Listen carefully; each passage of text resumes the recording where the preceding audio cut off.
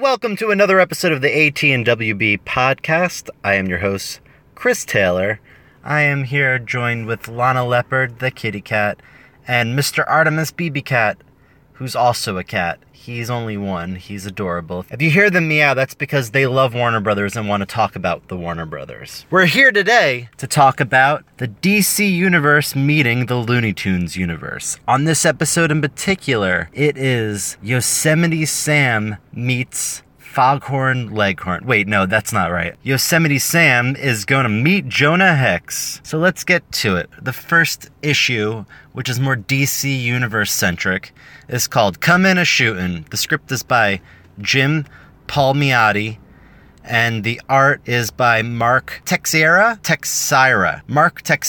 In Western times in Cripple Creek, Colorado, the extra short Yosemite Sam finds a cave of gold. His friends decide to turn on him, but he turns on them and kills them all. On his way to town, he saves Foghorn Leghorn from drowning. Foghorn is a fighter in the traveling circus. Jonah Hex brings a human decapitated bounty into the sheriff's office. They say they can't give him money until they confirm the kill is the correct person. And since he's beheaded, they can't confirm the kill currently. Yosemite has a night with a hooker and then comes down into the saloon.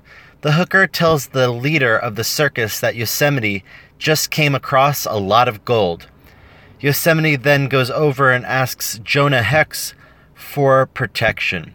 Yosemite Sam slaps the hooker. Foghorn Leghorn defeats the first person he fights. Then he's on to his second, who is actually Bill Weasel from the Bronx. Now, Willie Weasel is an actual weasel from the Looney Tunes cartoons, and more specifically, the Foghorn Leghorn shorts. Billy Weasel actually defeats Foghorn Leghorn. Here he's shown as like a little kid with a really weird face. So he kind of does look like a chicken, like how he looks in the Looney Tunes cartoons, but he also is anthropomorphic and human. So Billy Weasel defeats Foghorn Leghorn, and Yosemite and Jonah go into a cabin. They talk about their lost loves. Foghorn gets on a horse to warn them about the incoming circus folk that are coming to take their money, or specifically Yosemite Sam's money. And as Foghorn is saying this, he collapses. And so they prop him up underneath a window inside the house. And then the circus bad guys come. Jonah gets stabbed a couple times. The ringleader puts his head through the window and blam! Foghorn shoots his head into a million little pieces. Yosemite then later gives Jonah his cut, and it seems Yosemite and Foghorn are now best friends. That was it. It was actually a very, very well-written comic. It was, the art style was very beautiful, very DC,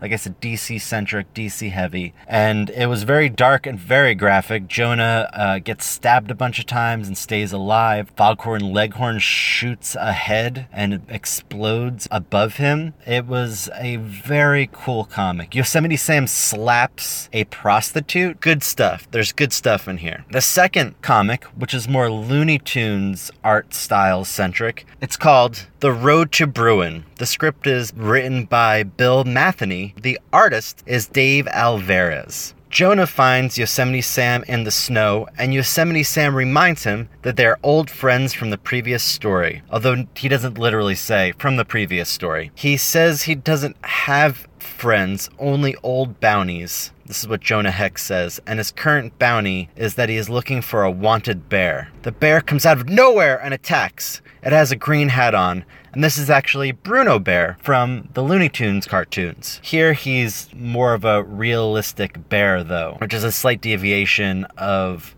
what's been happening in these more Looney Tunes-centric stories. And then they reveal that Bugs Bunny is riding Bruno Bear, and Jonah ties up Bruno Bear. Bugs runs away, saying he'll see them in Miami, and they both look at each other having no idea what a Miami is. This one was very simple, not an overly convoluted story. The art style was very interesting and neat, and I actually follow this artist on Instagram, and he recently just said that he got the call to do some Looney Tunes shorts, since, as we've said previously in this podcast, Warner, now with their AT&T money, is producing over 200 hours of Looney Tunes shorts, and this artist is going to be part of that. So that's all for this episode of the AT&WB podcast. I was your host, Chris Taylor. You can find me at Zeitchrist. And that's all, folks.